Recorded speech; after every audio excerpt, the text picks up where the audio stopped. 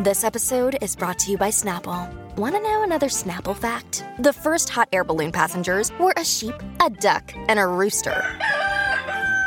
Ridiculous. Check out Snapple.com to find ridiculously flavored Snapple near you.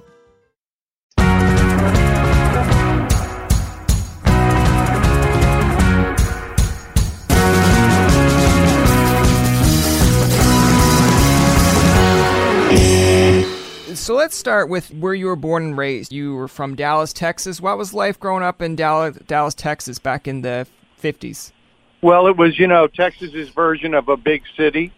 It was a time of strife because my father was a civil rights attorney in Texas, and that wasn't a very popular occupation in those days back in Texas.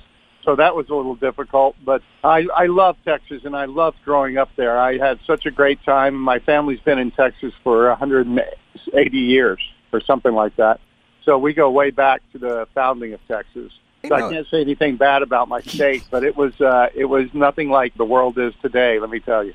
Growing up in Texas, where did you get your interest in acting? Actually, it's a pretty simple story because my father was as I said, a civil rights attorney and also a very good trial attorney, a great litigator. And my goal through my life was to work with him in the courtroom. And when I got to college and all the other pre-law guys were taking government and business classes, I'd already been a trial assistant in courtrooms, and I decided that courtroom presence was more important than having any business sense. Now, of course, I wish I'd had all the business classes. So I decided to study theater to help with being a trial lawyer. And it just one thing led to another, and I kept getting offered scholarships and fellowships to better schools, and finally the fellowship to Cornell. Texas boys don't turn down the Ivy League. So I took that, and then I was fortunate enough to have a fellow student from the University of Texas, by the time I got my master's, had become an agent in New York City. And she asked to represent me for the summer before law school, and I started getting work. Man, I wasn't going to go to law school once I became an actor. Forget that. No, I mean, it worked out well for you. I personally love John Reba. Oh. Let's start off with you became popular playing the role of Alexander Sandy Corey on the daytime drama Another World from 81 to 85. Now, I'm going to tell you, to be honest, it's before my time because I'm a 91 kid, but how did you land that role? Well, just doing the audition circuits, and I was also producing off-Broadway plays in New York City, and I needed money. I had no desire to become a soap actor, but the checks attached to that were pretty strong. I took the job, and those characters take on a life of their own with the public, and it was just crazy. That character got to be so popular, I couldn't go. There weren't a lot of places I could go in the middle of the heartland without causing quite a stir. It just took off. It got crazy. It's interesting because you know what? I have to believe what you're saying with that one, because my mom watches like Days of Our Lives now and The Young and the Restless, and like I don't even watch it, but I want to talk to my mom, or I have to sit down and watch it with her, and I know about the characters, and I'm not even invested in it. So that goes to show you. Like if someone said to me on the street, or I overheard two females talking about The Young and the Restless, I'd say like, can't believe that character did that, and then at the same time, like, why do you care? You're not invested in that. It's so funny, Brian. They used to send me recordings of the show and say, listen, this is what your brother or your wife is doing behind your back. Yeah. You listen to the tape. I mean, they think it's so real. Yeah, and like, you know what? That's fair, because in their mind, that's their reality. I grew up watching wrestling as a fan, and like, another former Texan, Stone Cold Steve Austin, was my favorite wrestler. And watching him get portrayed week after week as an 8-year-old or like kicking someone's ass, I'd be like, why is he doing that? But I'm like, oh right, it's scripted. Right. Now, in 1990, you played the role of a popular cartoon character, Archie Andrews, in the TV film Archie, To Riverdale and Back Again. Why made you choose that character? No, they had to talk me into doing that one. I'd just done a series called The Charmings, and I'd played Prince Charming. I wasn't, really interested in building a career playing comic book or fairy tale characters. Okay. But they talked me into it, and the director, Dick Lowry, was a great director. I wanted to work with him, and we became lifelong friends because of that job, and worked together on things like Gambler and In the Line of Duty movies of the week. So I had a great time. It was a great decision. I hated having my hair on. In 2001, of course, now you joined the cast of Reba playing Brock Hart, the ex-husband of Reba's character. You played that character so well. I really liked how you were able to bring so many emotions into it because, you know, as an ex-husband of the character Reba, you're kind of thinking like, oh, this guy's supposed to be a snake. We're not supposed to like him. But there were parts of the show that I was looking and saying like, he's killing it. He's doing a great job. Did you enjoy playing Brock Hart? Very, very, very much. It's one of my favorite experiences in my life, actually, and I'm still extremely close with those cast members. They really are a family, but I love playing it. You know, I felt like my job. The guy was originally written as kind of a villain. You're right, like a snake. I thought, you know, this happens, and I have been divorced. You know, this happens in families. And that guy deserves his own voice, too, not just being a jerk. You know, stuff happens. I mean, you played it so well. Like, I look at that cast, and, like, in every episode, there's someone that really gives a good punchline or, you know, the story's really developed. But I'm looking at it. I think the other day when I was looking at it on CMT, it was the one where Reba's in hospital because of high blood pressure. And, right. And Melissa's character kind of comes over, Barbara Jean kind of comes over and takes the tape recorder from you and just kind of yells in the camera, if anything happens to her, I'm coming at you. And like your reaction to it all, and like 1 minute you're very sympathetic towards it, next minute you're going after Cheyenne and Van, and you're very demanding, and I'm like, man, he can turn it on a dime. So I thought it was really good. Oh, I appreciate that. Thank you. You mentioned that you guys are all still friends. I've seen the recent post from Reba where you all were hanging out. We've had Steve Howie actually on the podcast, and he mentioned that he thought it was a laugh to deal with you guys. What was it like behind the scenes at Reba? Was it all pretty much fun? Oh, yes. You know, people always ask me, what's Reba like in real life? And I said, you know, everything that you see on screen or in the press about her and you think nobody's that sweet, guess what? She's actually sweeter than that. And Melissa Peterman is just absolute. I know she seems like such a whack job, but she is so magnificent. They play well off each other, but that's the one thing that Steve Howie mentioned as well, because even when I'm looking at the bloopers, I think there's one blooper that, you know, he comes down off he's coming down the rail on the stairs and he almost falls, and like you just basically pick him back up and show him back up the stairs as if to go like, all right, keep going. But I'm looking at it and saying like, it doesn't seem like in that cast, even when something doesn't go right, that anyone gets mad, because sometimes when I'm looking at a Seinfeld blooper or Friends, you can kind of see that a few of them look a little bit pissed of like, why aren't you getting through this line? But when it comes to you guys, I mean, it seems like you all laugh at each other's mistakes. One of the ones that I think of that comes to mind is Reba couldn't say chewing ice because of her accent. Yeah. So like, you know, everyone's laughing in the background when Cheyenne's character couldn't say ethic, and you kept on looking at her as if to go like, come on, let's pronounce this together. And I was thinking like, oh, they all get along. Yeah. Oh, no, it was a great place to work, and we had so much fun. Everyone kind of has their favorite episode or favorite moment of a TV series. What are some of the favorite things that you look back on Reba? Like, is there a favorite episode or a favorite line that you liked about the show? Well, my favorite episode is Hurricane Katrina episode. I think probably because I got to direct that one, and I thought it had a great message about families pulling together for other families. But my favorite line of the show of all times is, why? Why? 'Cause shut up. That's why. Oh, yes. I remember Reba's line for that one. It's funny because it's like, you know, if you had her cornered in an argument, she'd say, she'd say, why? It's like, shut up, that's why. But yeah, exactly. I use it in my own parenting.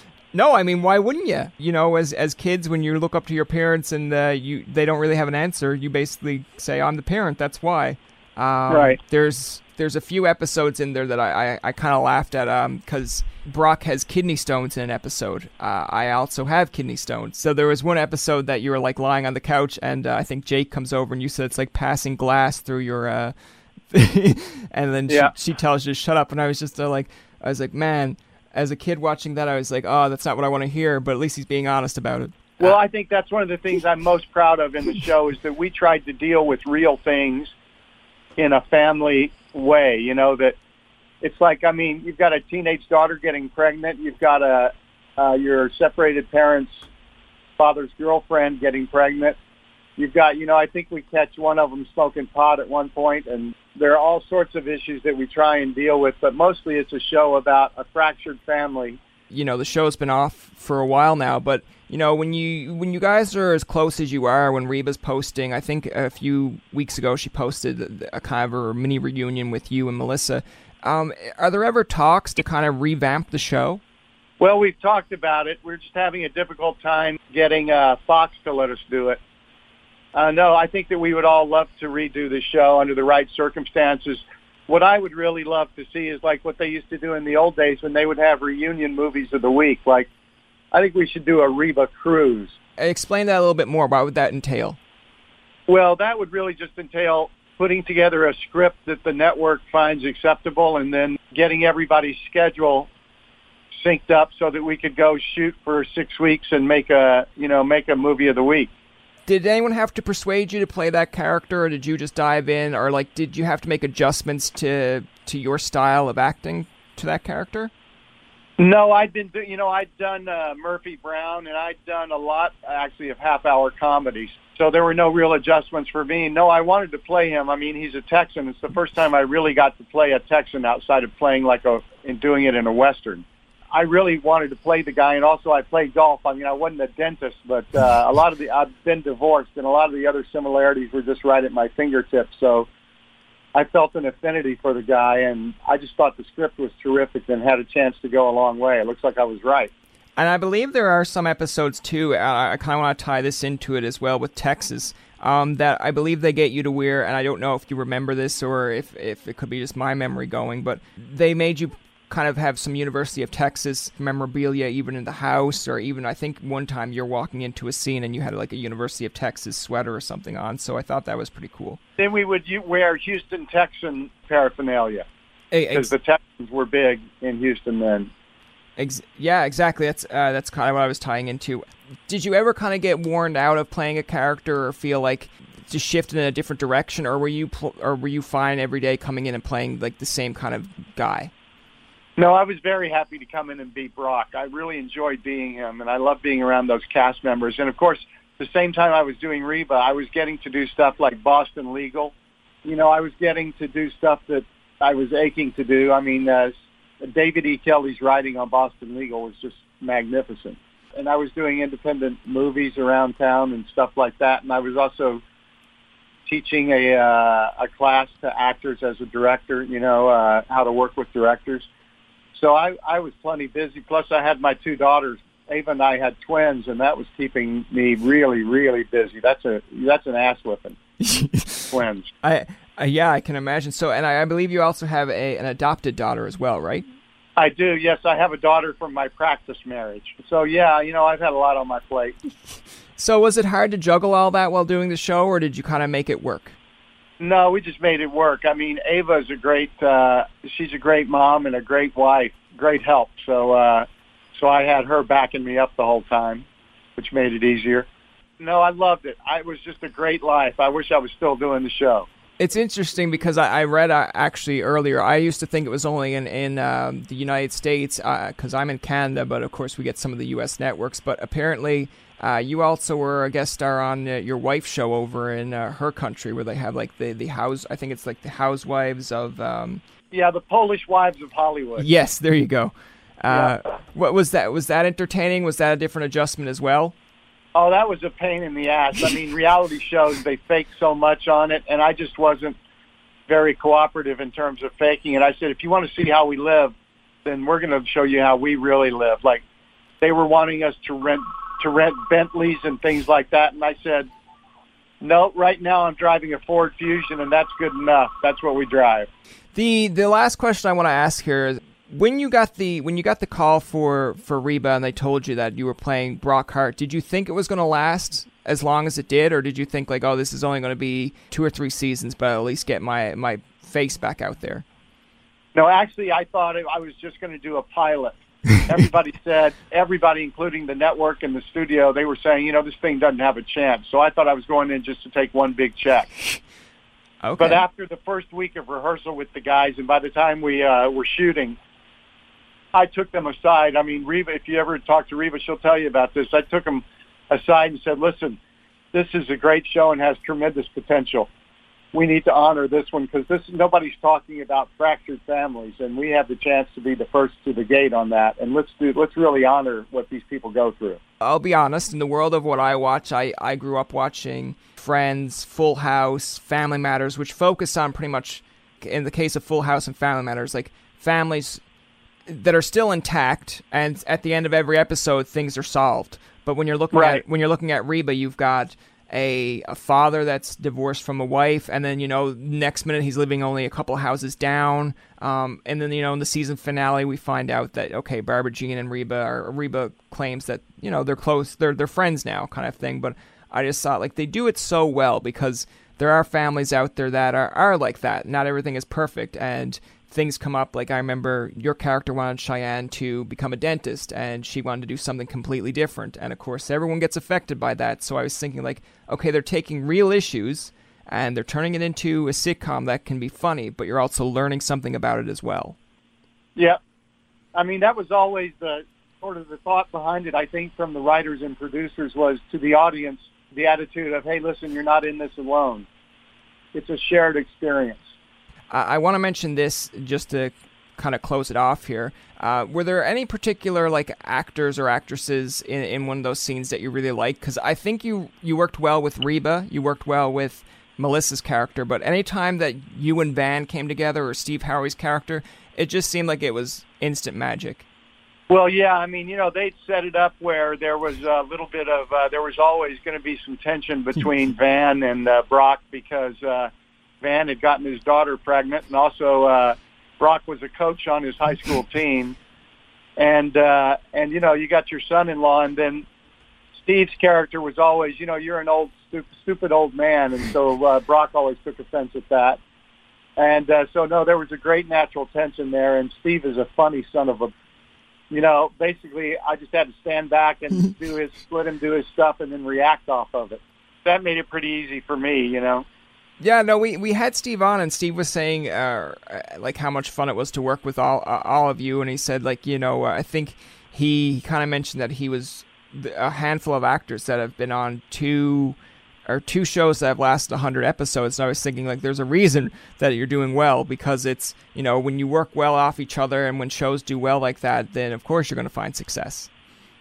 Well, and the audience can feel it. The audience can really sense it. You can't fake everything. You have to genuinely be loving what you're doing, or they will notice. That is true, and I can tell with the live, with the studio audience that they enjoyed it, even with bloopers. I remember, I think there was one that Reba says, "All right, I want you all to laugh really loud at my line," and I was thinking, like, she's not acting there. That's just how she is. Like, she's playing a character, but it just seems like that is who she is, kind of thing. Like, very laid back, very engaged with people. She was so much fun to work with. The one, although I mean, they all were. And Melissa's a genius, and Steve is brilliant at what he does, and Reba's become a phenomenal, just straight-up actress. I mean, she can do anything now. But for me, the real pleasure watching was Joanna Garcia's growth. She is such a superb comedian now. Just the way she would say Van or the word idiot. Oh, yes. It's like just brilliant. Because I got to direct her frequently, I really enjoyed it. But, I have to say, obviously my girls are Reba and Melissa. I did most of my work with. It was just such a solid ground to go to work with those ladies. They are just phenomenal actors. You mentioned that you liked working with Reba and Melissa, and I know that you mentioned throughout the interview, like, their wit and humor, but, behind the scenes, when the show is over, do you guys still get together every now and again and, like, bring up this stuff? Oh, my God, yes. I mean, we there are dinners, and, we rally to each other's side when there's a need. When I got sick, Melissa was in my hospital room almost immediately. She's just like so phenomenal, and Reba has gone out of her way to encourage me through my recovery. That's going to do it for this episode of Tobin Tonight. Our thanks to Christopher Rich for coming on to the show. Remember, you can find past, present, and future episodes on TobinTonight.com, Spotify, and iTunes. Follow us on Twitter, like us on Facebook, and leave a comment or two. For Tobin and myself, this is Jacob saying thanks for listening and good night. I'm Matt Kundle, host of the Sound Off Podcast, the show about podcast and broadcast. Since 2016, we've been speaking with amazing people who have populated your ears for decades.